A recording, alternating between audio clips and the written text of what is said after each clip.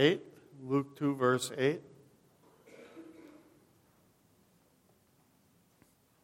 We'll pray for the Spirit's guidance. Our Lord and our God, as we open these familiar verses, I just pray that you reveal more of yourself to us,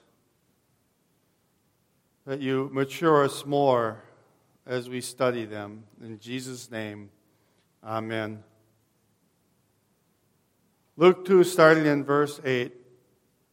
And in the same region there were shepherds out in the field, keeping watch over their flocks by night. And an angel of the Lord appeared to them, and the glory of the Lord shone around them, and they were filled with great fear. And the angel said to them, "Fear not, for behold, I bring you good news of great joy that will be for all people. For unto you is born this day in the city of David a Savior, who is Christ the Lord. And this will be a sign for you. You will find the baby wrapped in swaddling clothes and lying in a manger." And suddenly there was with the angel a multitude of heavenly hosts, praising God and saying, "Glory to God in the highest, and on earth peace among those whom he is pleased." You may be seated. Again, very familiar verses. I never grow tired of them, and I hope you don't either. Because there's so much depth of truth found in these few verses. You do exhaustive studies on them. But this is a real event, an historical event. We're given a timeline when this occurred. And this is confirmed not only in the Scripture, but from outside sources. In those days, a decree went out from Caesar Augusta that all the world should be registered. This was the first registration when Quirinius was governor of Syria. Real time marked by real history, real events, real people. Again, all confirmed. But when we study truth, there will be evidence for the truth. There will be recordings of the truth. For God's elect, we've been elected to understand and believe these truths. And these truths are given for our sake, to affirm our faith, to give us a confidence of what we have been taught and learned. But again, God has opened our eyes to understand these truths. The non-believers do not have that gift. They do not have that gift of wisdom to understand that it is God in control. It is God who gives us this gift, and we should appreciate it. We should always appreciate history, because history, again, is a tool to be used for teaching. That's why Jesus said, "It is written, remember the days of old." He's telling people, look back to the truth. When his people went away from him, apostate, it was always go back. Read what's written. Read what's true. The last time Purcell preached was on the Lord's birth, a humble beginning for the life of God who came down to become man. Laid in a manger, feeding trough, most likely made of stone, just like most of the stuff over there is. A lot of stone.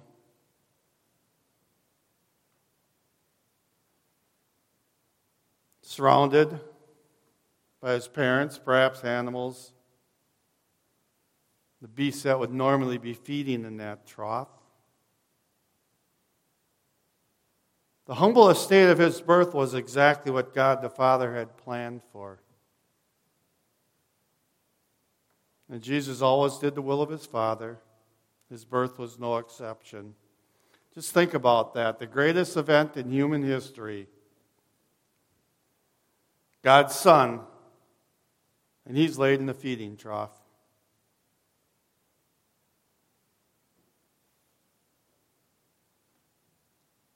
What a blessing. How fitting. As we here today are being fed from that babe who was in that trough at his birth. And all throughout history, people have been fed by the events of his birth, and they will be in the future. The salvation of mankind. But that could not be kept humble for long. It could not be hidden for long. And God gave a royal announcement, an announcement sent by his own messengers. And in the same region, there were shepherds out in the field, keeping watch over their flocks by night. Here we have the outcasts of society. Shepherds, men living on the very outskirts of society, away from towns. Most likely it wasn't even their own sheep they were watching. They were just hirelings watching other people's sheep. Many of these men were considered unclean because it was the lowest profession around animal waste, taking care of animals, being polluted by animal blood, not being able to go to the temple or the synagogues because they're so far away.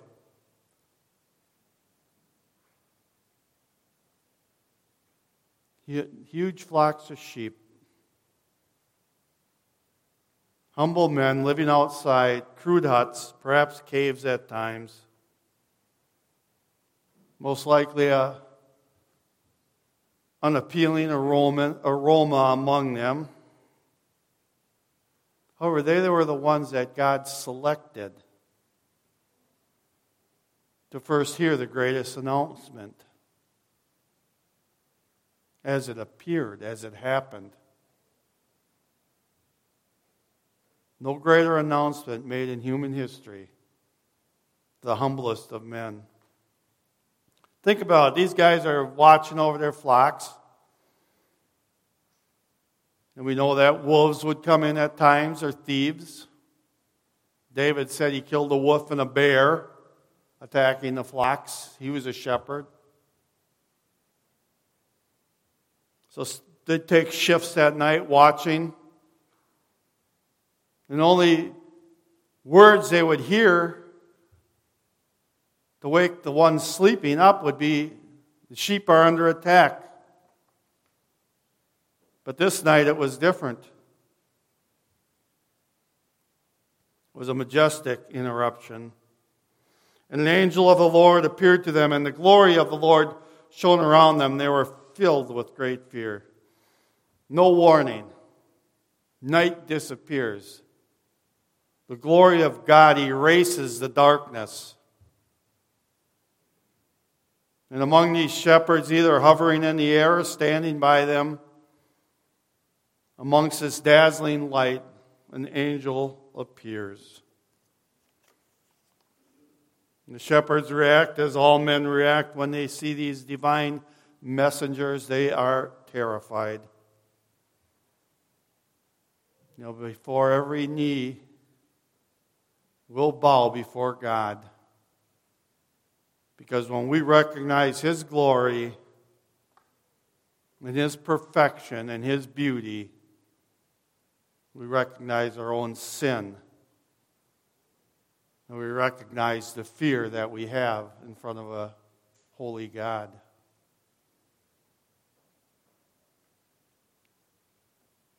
However, this was a message of love, and the angel didn't want them to be shaking in their sandals all night. The angel said to them, "Fear not." Fear not. They needed that assurance, I think, just to calm them down.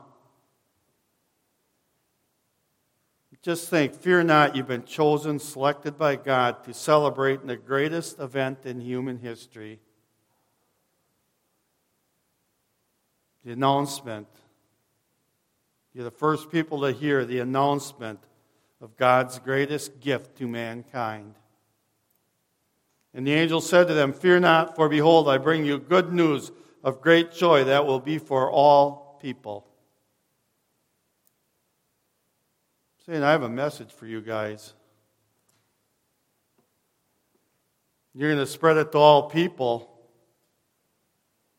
You who the people think are the most unworthy of people are privileged to hear this announcement first. For unto you is born in this day in the city of David a Savior who is Christ the Lord. Long-awaited Messiah in Bethlehem, the city of David. The city they were close to. They would go to praise God. They would see the babe.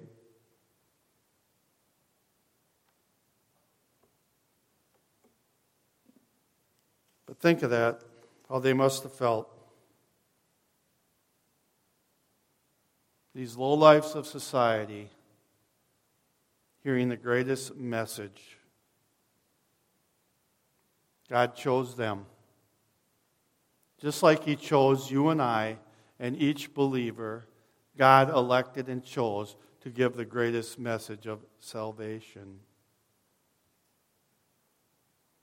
God loved His people, and He chooses whom He will please in spite of our earthly circumstances, our sinfulness.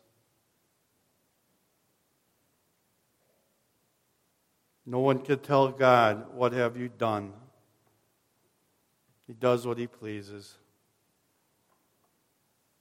And this will be a sign for you. You will find the baby wrapped in swaddling clothes and lying in a manger.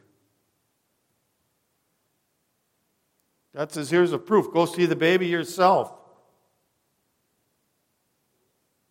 This child, this king, is in the lowest conditions, which you will completely understand. He's coming humbly into your world. Now think about it. These guys already had quite a frightful experience in their life when the angel appeared, followed by the most glorious news. However, it doesn't end there. It gets better. God isn't through with them.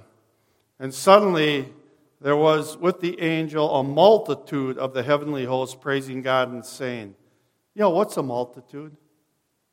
I'm not sure. But I'm sure it's a lot. Perhaps an army. But can you imagine that? Now there isn't just one angel, there's a multitude of angels praising God. It must have been deafening.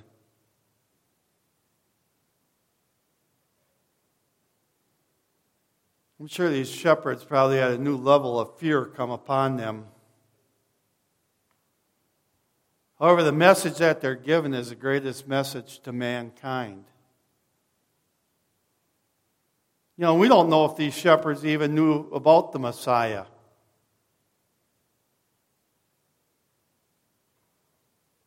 We don't know if they were faithful Jews. But they were selected by God. What was the message they heard? Glory to God in the highest, and on earth peace among those with whom He is pleased. Saints, it doesn't get any better than this. This is the greatest revelation of the glory of God to mankind. But what did this birth bring to us? It brings peace to God's elect. And it's a peace that will have no end. Isaiah tells us of this. Of the increase of his government and of peace there will be no end. On the throne of David and over his kingdom, to establish it and to uphold it with justice and with righteousness from this time forth and forevermore. The zeal of the Lord of hosts will do this. A peace that will last forever. A peace for God's elect. Now, this is the heart of Christianity. All of us were enemies of God.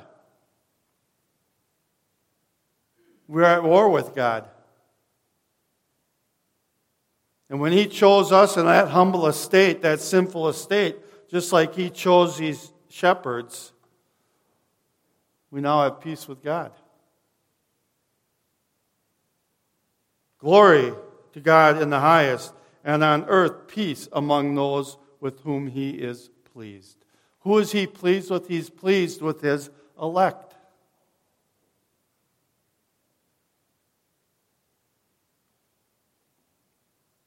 Do you understand that peace that He gives us?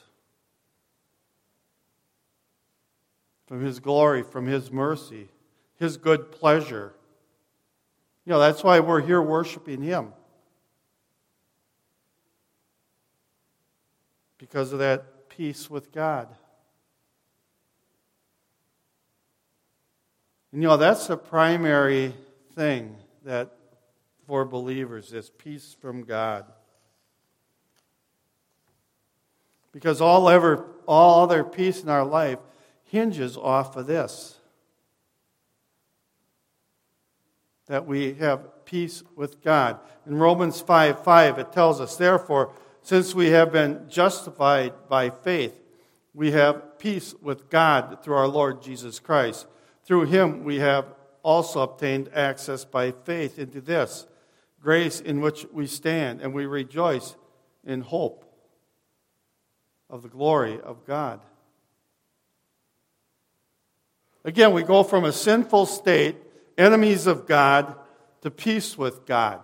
We may not have even realized in our life that our commander-in-chief before our salvation was Satan. Even if we weren't real bad, we were still in his camp. He was still our leader. However, that all changed. It changed when our faith was placed in Him. But that faith was given to us by Him. And glory to God in the highest, and on earth peace among those with whom He is pleased. He's pleased with His elect. We have that peace. That peace opens the door for our faith to reside in our hearts.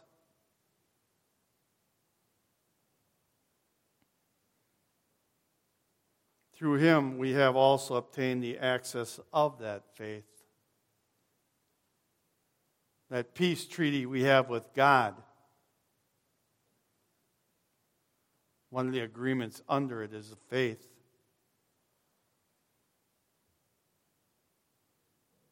That leads us into a gateway of a life of understanding truth, understanding grace, the unmerited favor God gave to us, His elect, which results in us coming here and praising Him.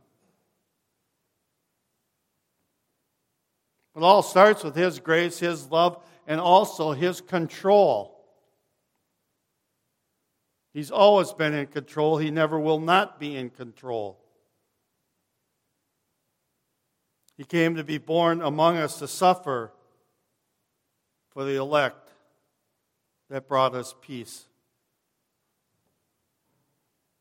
But when we have peace to God, it leads to a peace that we have within ourselves.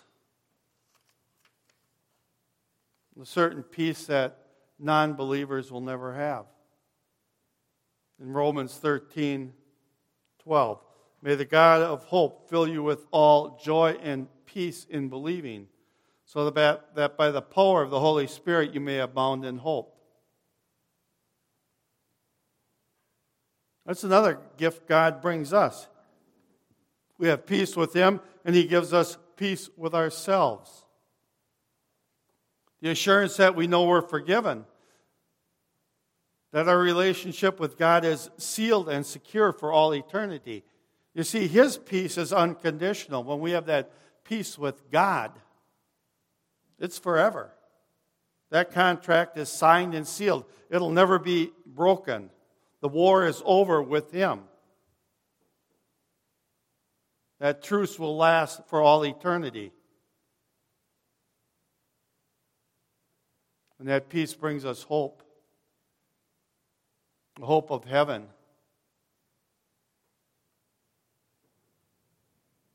A rejoicing that no matter what happens in the world, we have peace with God and we will be with Him. It's a supernatural peace.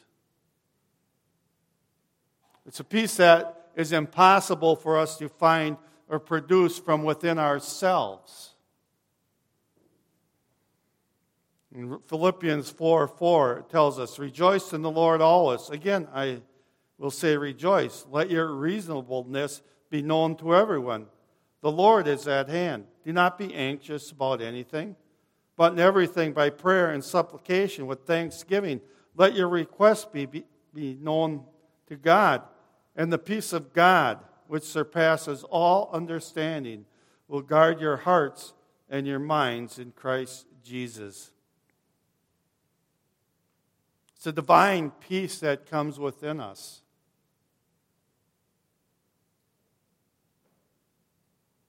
But also in these verses we see we will come under assault. There will be difficulties, there will be trials. In 1 Peter 5:8, it tells us, "Be sober-minded, be watchful. Your adversary, the devil, prowls around like a roaring lion, seeking someone to devour. Resist him, firm in your faith, knowing that the same kinds of suffering are being experienced by your brothers throughout the world. And after you have suffered a little while, the God of all grace, who has called you to His eternal glory in Christ, will Himself restore, confirm, strengthen, and establish you. To Him be the dominion forever and ever. Amen." Being a people of faith, God never tells us it's a cakewalk. There will be suffering, there will be trials. We've all gone through them. But it is God who strengthens us and reaffirms us, confirms us, and He establishes us. He gives us that comfort. Because He has dominion forever and ever. Dominion over our lives. Because we are at peace with God. Our war now is against Satan and his minions. A powerful enemy. But where does our strength come from? It doesn't come from ourselves. It says, "And the peace of God, which surpasses all understanding, will guard your hearts and your minds in Christ Jesus." It is God who will restore, confirm, and strengthen and establish you. It's saying God will keep you. You're one of His. He's on your side. He's fighting for you.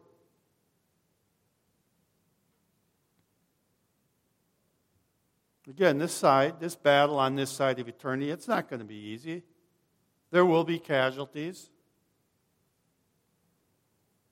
However, God never separates Himself from us. He's never out of control. And even in those difficulties, we have that supernatural peace. 1 Peter 5:6, "Humble yourselves, therefore, under the mighty hand of God, so that at the proper time He may exalt you, casting all your anxieties on Him, because He cares for you." He cares for you. He brings you peace.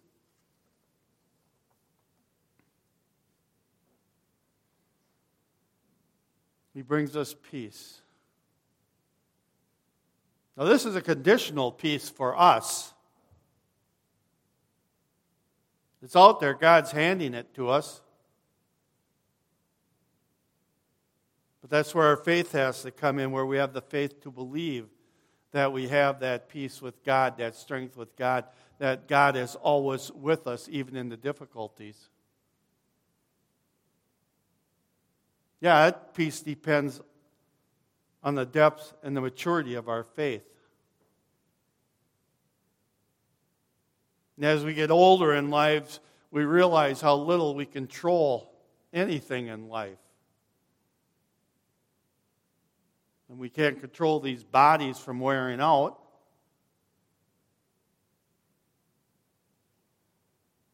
It gives us a sober minding of how limited we are in controlling anything. But that's where we rely on God for the peace that comes from Him and the comfort that knowing He is in control. And we have peace with ourselves. We have peace with God, which is unconditional. His peace is no conditions.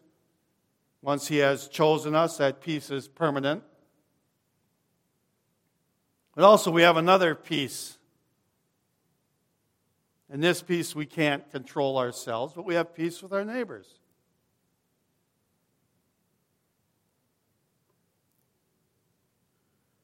We have peace with our neighbors. We can live peaceably with our neighbors, if at all possible.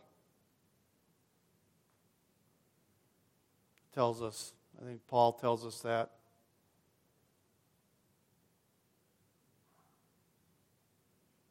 And that's a difficult peace at times. It's a peace where we want peace with people that we love and care about. But many times they don't want peace with us. It tells us in Romans 12:17, repay no one evil for evil, but give thought to do what is honorable in the sight of all, if possible. So far as it depends on you, live peaceably with all. Beloved, never avenge yourselves, but leave it to the wrath of God, for it is written, vengeance is mine, I will repay, says the Lord. Peace with all, even our enemies. For me, that's the hardest one to swallow, the hardest one to do. We're commanded to.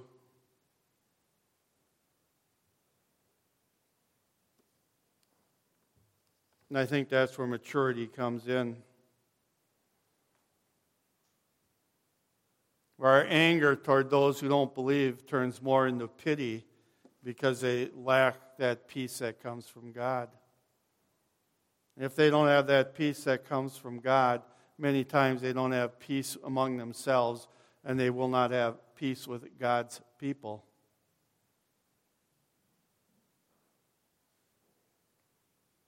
But don't worry. The evil will have their day before God. It says, vengeance is mine, I will repay, says the Lord. They're not going to get away. They're not going to skate away from all their evil deeds. But we're still commanded to try and live peaceably with others. We should be people of peace. But it's peace and truth. We have to stand for the truth. Living peaceably with people does not mean compromising truth. It means sharing truth because that means you love them. The truth of God.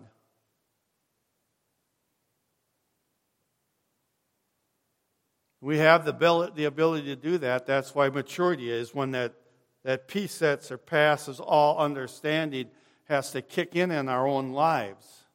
And we rely on God and grab onto that hope. It tells us in Ephesians 4, starting in verse 31, let all bitterness and wrath and anger and clamor and slander be put away from you, along with malice. Be kind to one another, tenderhearted, forgiving one another, as God in Christ forgave you. Again, our anger at the wicked should always be with a heavy heart of being concerned for their souls, what they lack. And I'm telling you, I'm not there yet. Still working on it. But if we focus on the greatest prize of all, that our Savior came to live among us to give us peace, His peace, an unconditional peace, a forgiveness of sin.